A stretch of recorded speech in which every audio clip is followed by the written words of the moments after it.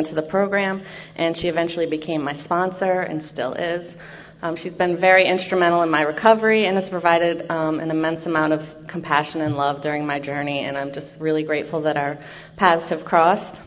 Charlie originally came into the program as an Alateen 29 years ago and has been active in the program ever since.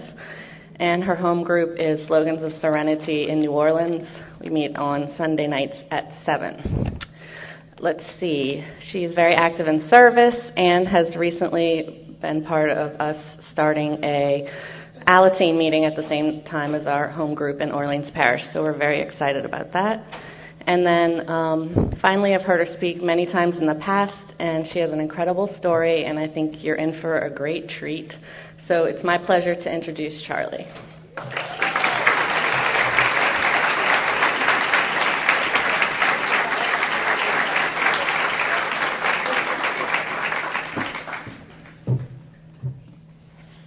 Wow, it's a big crowd. It's a real pleasure to be here tonight. I am always just kind of in awe of the diversity of people that show up for these events and the miracle that we're all here. I often think about just how miraculous it is that people like you show up for people like me every day in this fellowship by putting $1 in the basket, attending meetings, answering a call from a fellow in need, and sponsorship. You all give the friends and families of alcoholics comfort each and every day all over the world. And it's really an amazing service that you all provide. And I'm so grateful that you're here. When I got the call to speak at this convention, I was really excited by this concept of Treasures of Recovery. I didn't expect the little show that started it off, which made it even more exciting. And I was excited about it for two reasons immediately struck me when I became aware of what the theme was. And the first was that it would be really easy to talk about this topic because of the number of invaluable gifts that I've experienced throughout my time in this program. And so it would just be simple, and that felt so good. And the second reason why I was really excited about this theme is because I knew immediately which reading I would open with, because it's one of my favorites, but it also speaks so directly to the theme of this 40th annual AFG convention. So bear with me, because I'm going to open with a reading that many of you may be familiar with, but I think that every time that I read it, it really has a kind of calming and grounding effect on me. And I know that when it falls on our ears, it reminds us all of why we work so hard in this program, because we're looking for something really amazing to happen through our recovery. So I'm reading from Survival to Recovery, and I'm starting on page 267. Trust does not come from reading the book. It comes from experiencing new relationships in which we are trusted and can learn to trust those around us. Al-Anon provides us with fine opportunities to join with others who, like us, have been hurt and betrayed. Though we are very fragile when we come to the program, we eventually manage to share our stories, as well as our experience, strength, and hope. Miraculously, we begin to heal. Personal contacts, meetings, meditation, and prayer are all necessary. But also, we find that actively working all 12 steps of Al-Anon is essential. If we willingly surrender ourselves to the spiritual discipline of the 12 steps, our lives can be transformed. We can become mature, responsible individuals with a great capacity for joy, fulfillment, and wonder. Though we will never be perfect, continued spiritual progress can reveal to us our enormous potential. Many of us discover what our fellow members already know, that we are both worthy of love and loving. We learn to love others without losing ourselves, and we accept love in return. Our sight, once clouded and distorted, can clear enough for us to perceive reality and recognize truth. Courage and fellowship replace fear. It becomes possible for us to risk failure and develop new, previously hidden talents. Our lives, no matter how battered and degraded, will offer hope to share with others. We begin to feel and know the vastness of our emotions without being slaves to them. Our secrets no longer have to bind us in shame as we gain the ability to forgive ourselves, our families, and the world. Our choices expand. With dignity, we stand for ourselves without standing against others. Serenity and peace will have new meaning as we allow our lives and the lives of those we love to flow day by day with God's ease, balance, and grace. No longer terrified, we discover that we are free to delight in life's paradox, mystery, and awe. We laugh more. Faith replaces fear, and gratitude comes naturally as we realize that our higher power is doing for us what we cannot do for ourselves. Can we really grow to such proportions? As we accept life as a continuing process of maturation and evolution towards wholeness, we gradually begin to notice these changes. We may see them first in those who walk beside us. Sometimes these changes happen slowly or haltingly, and occasionally with great bursts of brilliance. As we work the steps, we move ever closer toward light, toward health, and toward the higher power of our understanding. As we watch others grow, we realize we are also changing. Will we ever arrive? Will we feel joy all the time? Can we really be free of cruelty, tragedy, and injustice? Probably not. But we can acquire growing acceptance of our human fallibility as well as a greater love and tolerance for each other. Self-pity, resentment, rage, and depression can fade into memory. A sense of community rather than loneliness defines our lives. We come to know that we belong, we are welcome, we have something to contribute, and that is enough. So this reading is one that's been familiar to me really now for decades. And I remember that when I first heard it, I really thought that these things must not truly be attainable. I know that when I'm asked to tell my story, I'm supposed to talk about kind of how it was before I came to the program, how I found the program, and how it is now. I really think that my story has a lot more to do with how I developed a relationship with a higher power of my understanding and how I became a part of a community that loves and supports me. And it'll also be about those other things. My qualifications to be a member of this program started long before I was born. To the best of my knowledge, I may have one biological relative who doesn't suffer from the disease of alcoholism. I think there's a great aunt back there somewhere. But certainly all of my cousins, grandparents, parents, aunts, uncles, paternal and maternal, as well as every step-parent who's been involved along the way, suffered from this disease. So there's no question that I belong in these rooms. My parents met I'll start at the beginning, So my parents met in 1967, shortly after my half-brother was born. My father moved directly from his alcoholic family home into a college rental with my mother, her current husband, and my half-brother. Yeah, it sounds funny. I don't know how funny it was. And then it gets funnier. So then my brother's father decided he would go to California. They were all in art school together in Ohio, in this little town called Yellow Springs, Ohio, at this incredible university, Antioch University. So he decided he would go to California and he would get a job and then he would send for his wife and son. Well, he didn't.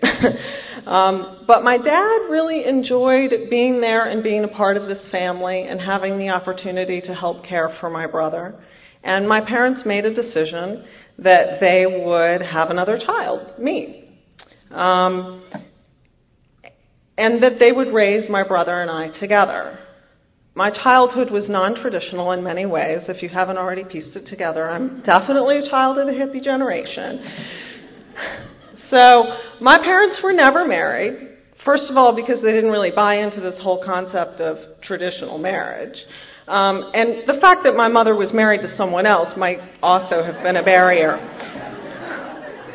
But I'm sure that another really good reason for them not to get married is because my father was gay and remained gay until he died last year.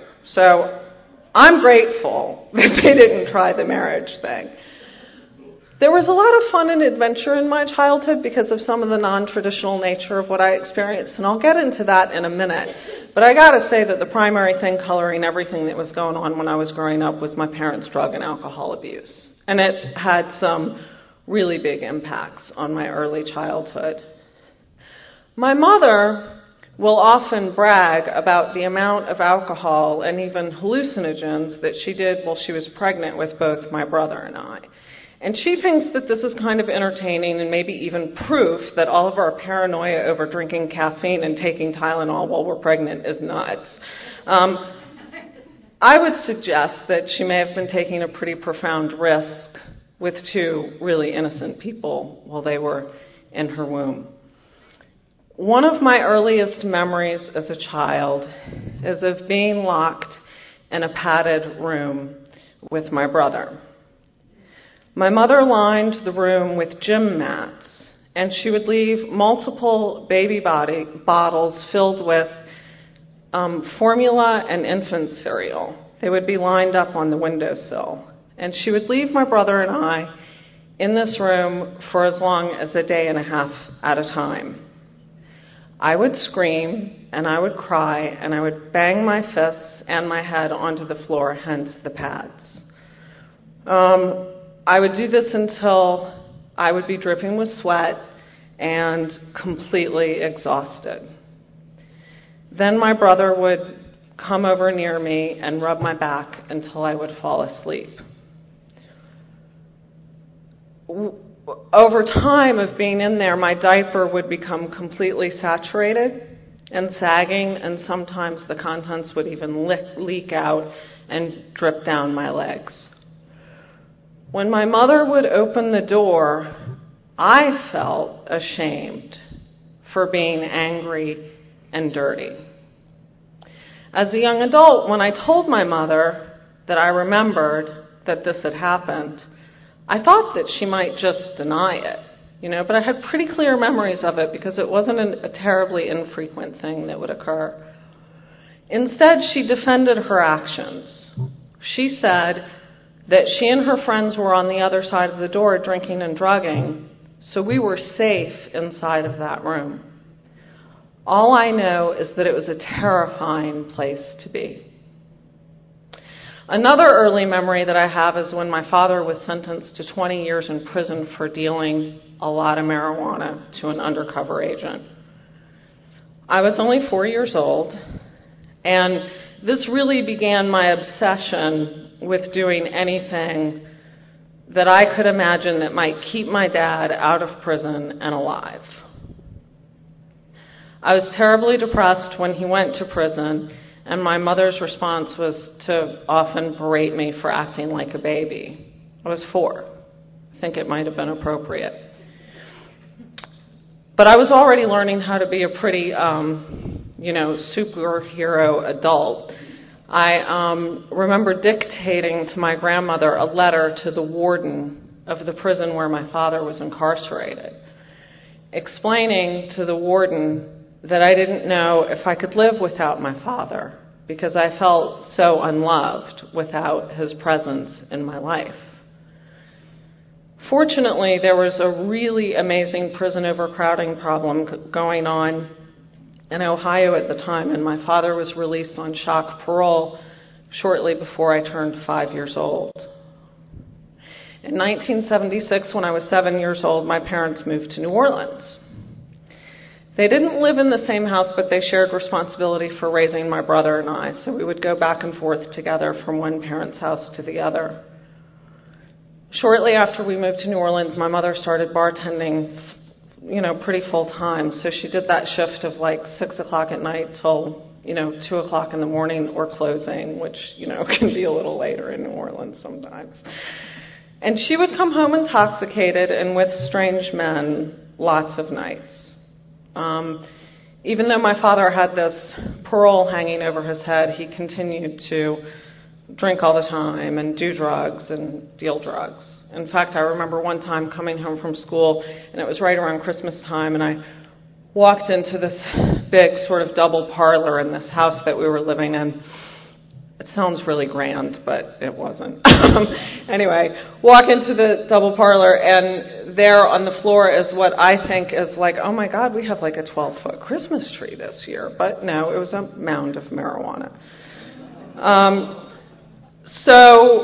And also during this time, my father would periodically, I think probably just sort of lose it from all the drugs and alcohol that he was doing and make a lot of suicide attempts. So it was kind of scary. I mean, I lived in a state of pretty much constant hypervigilance. I was always on guard. I was on the lookout for cops so that my father wouldn't get rearrested. I would size up every drunk stranger who came into the house to try and determine whether or not that person might be safe. I was on guard for my mother's persistent criticism. And I was really terrified once I started school that kids at school would come to realize how chaotic and insane and in some ways disgusting my home life was. And I was also always really protective of my dad in this strange kind of way. Like I didn't want him to know that I had any problems because I was afraid that he would just blow his brains out if he knew how hard things were for me. My dad was the kind of drunk who would wake up in the morning and he would roll a marijuana joint before his feet would hit the floor, and he'd smoke it, like the whole thing. I'd hear the lighter light up. I'd smell the smell of the marijuana. And then he would walk to the refrigerator, and you could hear like the click of the big refrigerator door opening, and he would pull out a Rolling Rock, and he would drink the entire Rolling Rock before that refrigerator door would ever even close. Like you could hear the whole routine going on. Then he'd walk over and turn the coffee maker on and continue to drink beer in the kitchen while often making homemade French toast and eggs Benedict. And then by noon, he would be drinking gin and tonics. I didn't think that my father had a drinking problem because he was like really a lot of fun. He was a really exciting person to be around, and I realized much later I had never seen him sober. So some of my fondest memories were of traveling down the Mississippi River on a 13 by 13 foot raft with my dad. My father was a part of a theater company, and we would start in Memphis, Tennessee, and we would travel down the Mississippi River on this raft with a theater group of 13 other people, and we would set up this absolutely amazingly beautiful red and yellow circus tent in these small towns all along the Mississippi River. I loved the costumes. We had all of these beautiful boas. I had sequin tap shoes that I loved to wear all the time, even to school. And we had these really elaborate, amazing Balinese masks that were just so expressive and lovely. And I loved the roar of the crowd. I loved to hear these wonderful small town Southerners gasping in sort of shock and amazement over the shows that we would do and roaring with laughter. Summers on the river were filled with drama and adventure. We would camp out on sandbars along the Mississippi River, and when the tugboat captains would come down and see this raft of just hippie freaks, they would have a blast with us, just being like, y'all know what y'all are doing out here? But it was really an adventurous and fun time in a lot of ways. But as we approached Baton Rouge every summer, my mood would begin to drift. I knew we were nearing the Crescent City, and that meant that I was returning to Mom. My mother would go on massive binges. She would go through periods of not drinking, and then when she would drink, she would often just kind of disappear, leaving my brother and I alone for days at a time. She would rage when she was drunk, and she would rage when she was sober. I knew there was a problem with her, but I thought the problem was that she hated me. By the time I was a teenager, not only was my parents' disease clearly spiraling out of control, but so was I. I rarely went to school. I was starting to drink and drug with much older people. I lied constantly, mostly because the truth was too shameful and painful to admit. I had sex with boys so that they would like me, and I felt terribly, terribly alone and scared. I was beginning to believe that I would never amount to anything. When I was 15 years old, a dear friend of my father's brought me to my very first Alateen meeting. You know how they say Al-Anon isn't for people who want it? It's for people who need it? Well, miracle of miracles, I was in enough pain when I walked into that room that there was no doubt that I needed it. Just that week, when she brought me into that meeting, my boyfriend had broken up with me, one of my closest friends had died of an overdose, my family had been evicted from our apartment, and my cat had burned to death in a fire. My life was totally out of control, and I couldn't imagine that there was any way out. Alateen was the first place in my life that anyone ever told me that I was the most important person in the room. That first night, I didn't believe it, but I really loved hearing it. I was so relieved to find a room full of teens that were just like me. Over time, Alateen became a place where people's faces would actually light up when I walked into the room. Finally, I had found a place where I didn't have to lie or defend myself, where there were rules and boundaries, and I could feel safe. Just the other day, I was going through some Alateen literature for this meeting that Tricia mentioned that we just started up, and I came across a reading that I remember from my early days in Alateen, and I wanted to share it with you. And I guess, for you guys just to think for a moment, I was raised in a completely atheist family. I was raised in a family where there weren't any conversations going on about joy or love.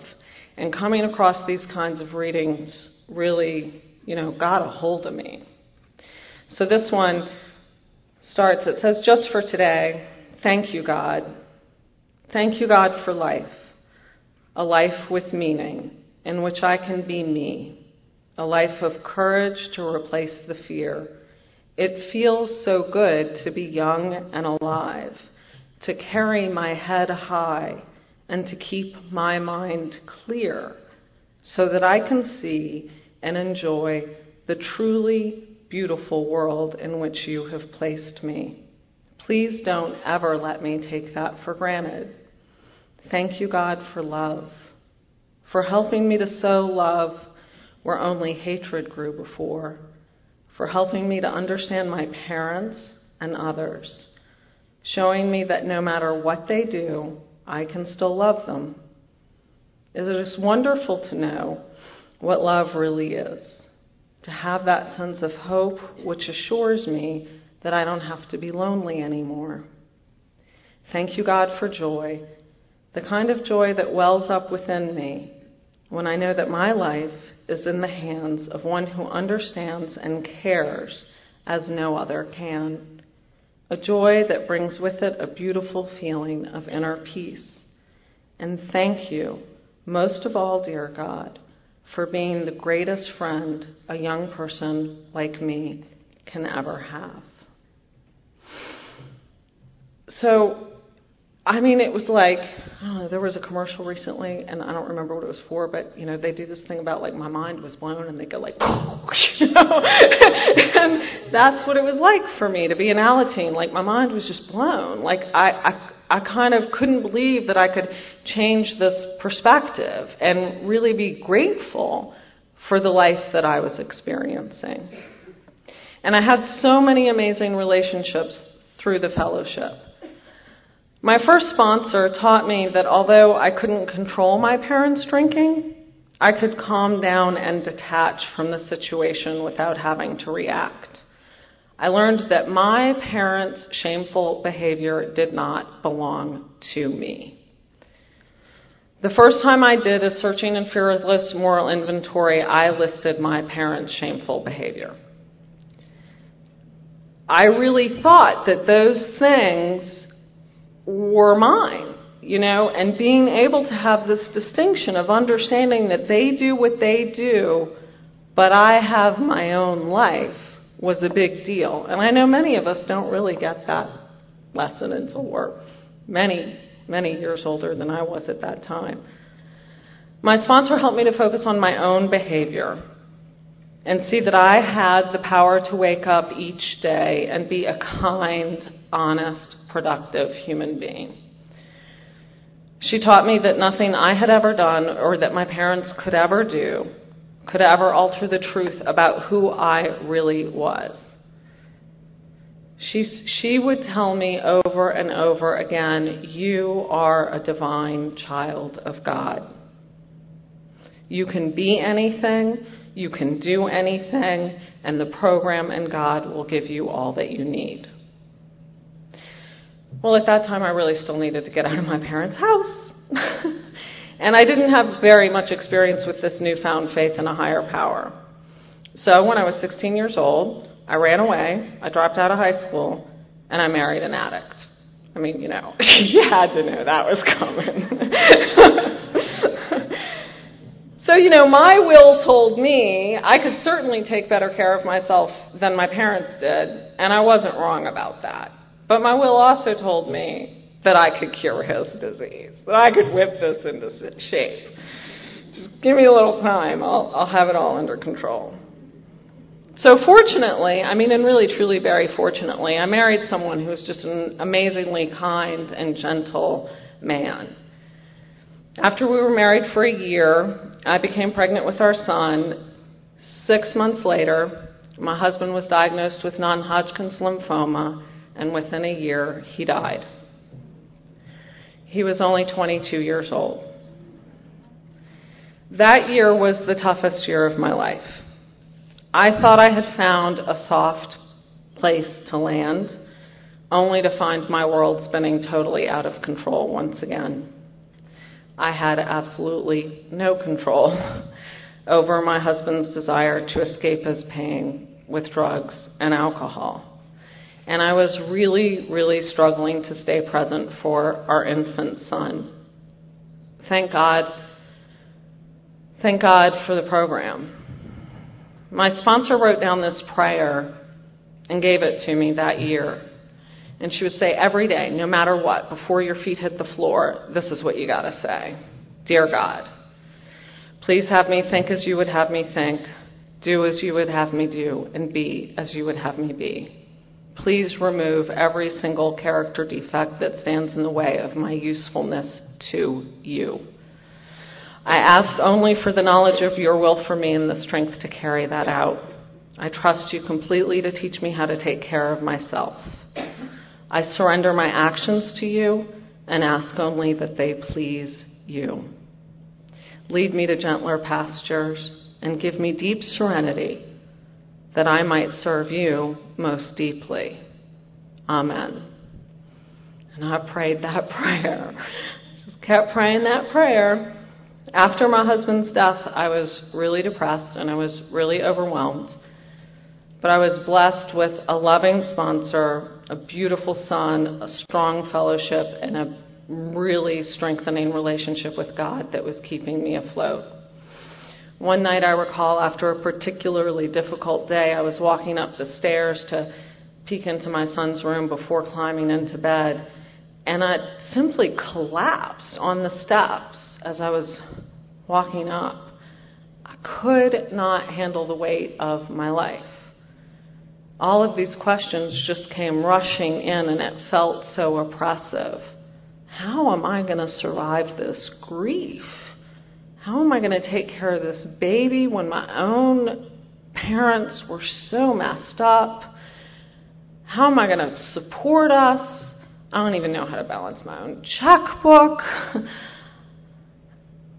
And in that moment, I felt something that felt like a hand on my back, and I heard something, a voice, and that voice said, I am here. You will never be alone again. I will never leave your side. I am God. And this was really the beginning of my spiritual awakening. Something began to crack open in me that night, and in rushed this sense of safety and serenity. After my husband's death, it was extremely important for me to remember that, like walking around in my own mind alone was a really bad idea. That my thinking had gotten me into a lot of really messed up situations in the past, and left to my own devices, I could go right back there. And I didn't just go to 90 and 90. Went to 180 and 180 and then started over again. Fortunately, my sponsor got me really involved in service. From setting up chairs to being an intergroup rep, I got busy and I kept getting better and better. Then she had me get serious about sponsoring others. I couldn't have even imagined the way that being of service in this particular manner would completely transform how I saw myself in the world. I felt like my life couldn't be more of a disaster. I was 20 years old. I was a mother. I was a widow. I was a high school dropout. I didn't know how to balance my own checkbook. But my sponsees taught me that I was smart, I was dependable, I was wise, and I was important. I learned that I could have a major positive impact in the lives of others. At the time, one of my sponsees was attending Tulane University, and she suggested, you should apply. I thought, you're nuts. What are you talking about? And she said, you are the smartest person I know. So I just walked into Tulane one day and said, I think it would be a really good idea for me to go to school here. And they agreed. With the support of the friends that I had made in this fellowship, I graduated with honors and I went on to grad school. My son was growing and he was thriving, and so was I. Because of Al-Anon, I felt comfortable being a valuable part of a community, and I got really active in service work at my son's school. Because of Al-Anon, I knew that God loved me, and all of you loved me, even if sometimes you didn't like me. I started to draw healthier and healthier people into my own life. And because of Al-Anon, I developed the skills to do work that makes me incredibly proud every day. And it's in service to others.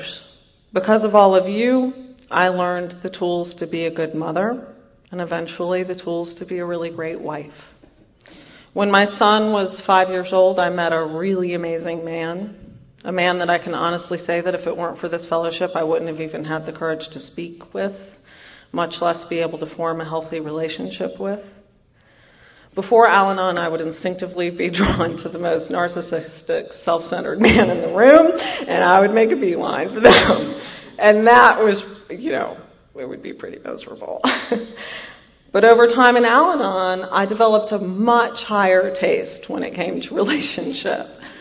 I was in rooms with people all the time who treated me with dignity and respect and thought that I was a valuable person. So I wasn't going to tolerate that from people outside of the rooms.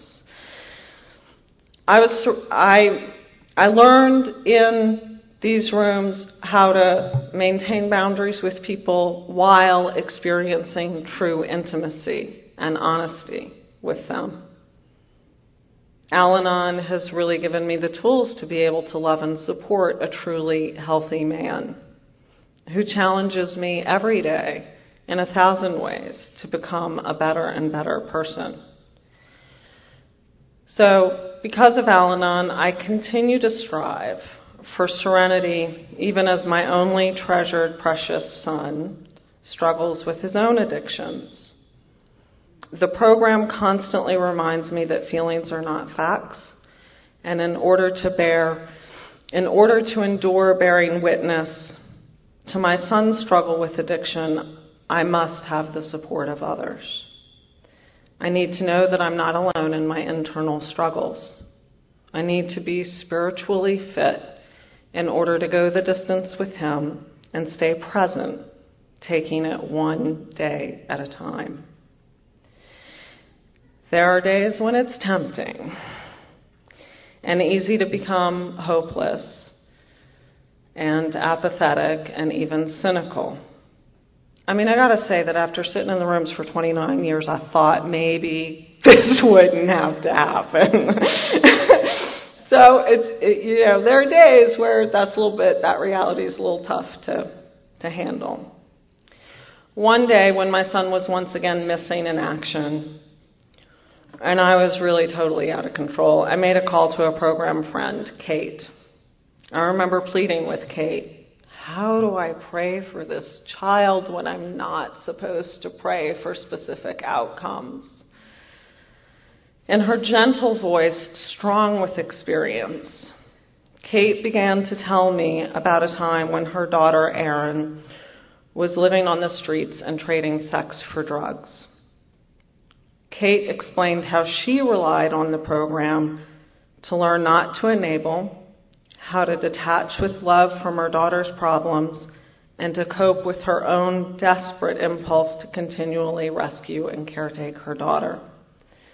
She had to let Erin go and allow her to find her own recovery.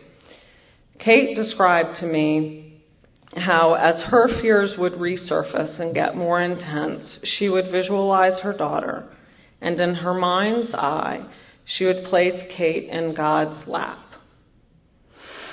turning Erin over to a power greater than herself who could do for Erin what no earthly parent, however loving and dedicated, can ever do. So, I was like, okay, well, let me think about that. So I pondered my concept of God and how I might be able to turn my own child over to her care. I visualized God's love flowing in front of me like a majestic, beautiful river, which represented God's will. I thought about how sometimes I wade right in. I just wade right in, abandoned myself to the care of God's protection without hesitation.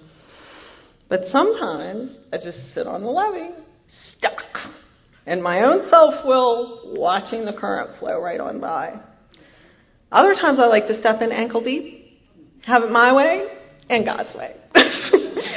Keep my will and turn it over a little bit, just a little bit to God. Or I come to God as I was that day, desperate, down on my knees, in complete surrender. In my mind's eye, I visualized wrapping my son in my arms and hugging him as hard as I could, kissing him on the forehead, tenderly whispering his name, grasping his hand, walking him down to the edge of that river, and tearfully accepting my limitations, setting him free into the river of God's will and God's love, who can take him someplace I never can. Unfortunately, the program doesn't promise us that if we work it, we'll break the multi-generational chain of addiction. But I know that this program has given me the tools to pretty consistently maintain serenity, even in the face of my son's battle with addiction. I've definitely had moments of sheer desperation, acting from my own will, trying everything and anything to control my son's desire to use. I've also experienced moments of amazing grace, moments where I know his disease is not my fault and that I can maintain serenity whether he's using or not. Last year, my serenity was really put to the test. My father passed away after a grueling few months of repeated falls, massive abuse of narcotics, and pretty constant care provided to him by my husband and I. 2 weeks after my father died, my husband and I decided that we would take, like a little trip. And we were unpacking from a really lovely 3 days at the beach. We'd gotten home and we were just beginning to unpack and my cell phone rang. And it was an emergency room nurse explaining to me that my son had been in an automobile accident and that he was being transferred to a level 1 trauma center. She explained to me that his brain was swelling and that they would need to do surgery at another facility that they could not do at the hospital where he was initially brought. All I could think was, are you kidding me? Like, really, are you kidding me? Like, God, what? Seriously? Like, okay, I carried the weight for the last 45 years of my dad and his addictions, and now this is raining down on me? Like, I don't know if I'm going to be able to handle it. As it turned out, what was going on was that my son was driving in this car, having an argument with his girlfriend. His girlfriend was driving, and he was the passenger in the car, and they were having an argument, and he said, I'm going to jump out of the car. And, of course, she's not, you're not going to jump out of the car. He threw the car door open, and they were going somewhere between 55 and 65 miles an hour. Fortunately, they weren't going faster because they were just pulling onto the interstate. And miraculously, he landed, mostly in the grass, not totally on the concrete. He did have serious head injuries. There's no question about that. There were multiple subdural hematomas. There were multiple cracks in his skull, and there was some pretty serious swelling going on. And he had this massive short-term memory loss. So that for the first 10 days that he was in the intensive care unit, my husband and I would have to, it was like the worst Groundhog Day you could ever imagine, where like the same thing keeps happening over and over again. And so he would begin to sort of wake up and come to consciousness and go, oh my God, where am I? And so you'd be like, oh baby, you're in the hospital. Oh my God, what happened? Oh, well, we don't really need to talk about that. No, what happened? What happened? Is Sam okay? Sam's girlfriend. Well, yeah, Sam's fine. Y'all were driving down the road. Must have had an argument. You threw the car door open, he jumped out of the car. Oh my God. And then he'd be sobbing, crying. He'd be filled with shame. And then he'd go, where am I? And you'd start it over again. So miraculously, he has made an almost full recovery from his physical injuries. Unfortunately, despite our best efforts, and we've been at this now for a decade, he remains active in his addictions and continues to participate in a lot of really dangerous behavior. I continue to rely on this fellowship in order to maintain my own peace of mind. All that is asked of me, and all of us, right, is that we increase our conscious contact with the God of our understanding and ask for knowledge of God's will for us and the power to carry that out. Each day I ask, have I done enough? Have I done the best that I can, understanding that my best fluctuates? If so, I've got to stop belittling myself and berating myself and trust that my desire to please God is enough. With all of you, I continue to clean house, trusting God, doing what is in front of me. That must be good, right? Might be enough. And there are definitely times where I know I am enough. And thankfully, I'm not alone. I have God, and I have all of you. Today, I'm far from perfect in working my own program. I often neglect to fully welcome newcomers. I still have amends that I avoid making, although I've gone through all 12 steps many times. Some days I'm unwilling to follow my sponsor's suggestions. She'll say do this, and I'll just say, no thanks. And still, I resist turning things over to God, even though I've learned, without a doubt, the pain is in the resistance, not in the surrender. But one thing I know for sure is that I'm grateful. I'm filled with gratitude. I'm filled with gratitude for all of the treasures of recovery that I have experienced in the last 29 years. And I'm inspired when it comes to giving to others. Before attending Al-Anon, I was lonely and I was isolated. Attending meetings and sharing the program helped me experience true intimacy for the first time in my life. I've learned how to ask for help from my higher power, from my sponsor, from the fellowship, and now I know it's time to give back. When I share these treasures of recovery, I'm filled with satisfaction. I attend meetings because I want them to be available to the families like me who still suffer. I accept a group, area, or district position, finding that my understanding of recovery and my abilities to work the program expand. Sponsoring others continually challenges me. But it challenges me in amazingly miraculous ways. It challenges me to be diligent in working my own program and keeping the focus on me. I learned so much from my sponsees. I learned how to share my experience, strength, and hope without attempting to control. I learned how to offer unconditional love and support. And I'm constantly reminded in my relationship with my sponsees to let go and let God. Get out of the way and let them have their own experience of recovery. I truly understand that in order to keep these gifts of recovery, I must give them away. In fact, service in this program is probably what keeps me coming back more than anything else. And these opportunities for service are so important to people like me who had battered and degraded lives, like many of you. I figure I probably would have gotten a little bored and stale in my recovery over this period of time without these really amazing challenges to keep me coming back and keep me really engaged in the rooms. So in conclusion, I just really want to thank all of you, because tonight you've given me another opportunity to deepen my own recovery once again, and that's a really amazing gift. My hope for each of you over this weekend is that you'll be present to one another, patient and loving with yourselves, and filled with an awareness of your individual and unique treasures of recovery. So I hope that you have a really awesome 40th Louisiana AFG convention.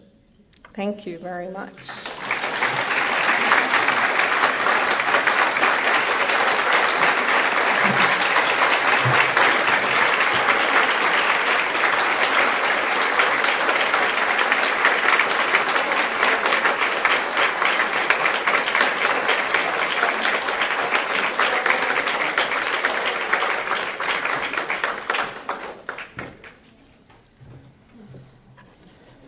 Thank you, Charlie. Thank you very much.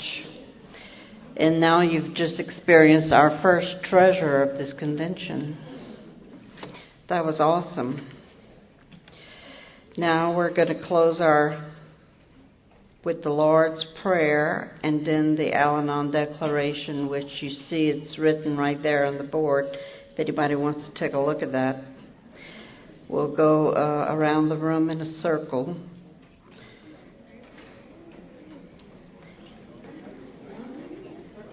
And it says here, please be reminded it starts with, let it begin with me, before we say the declaration.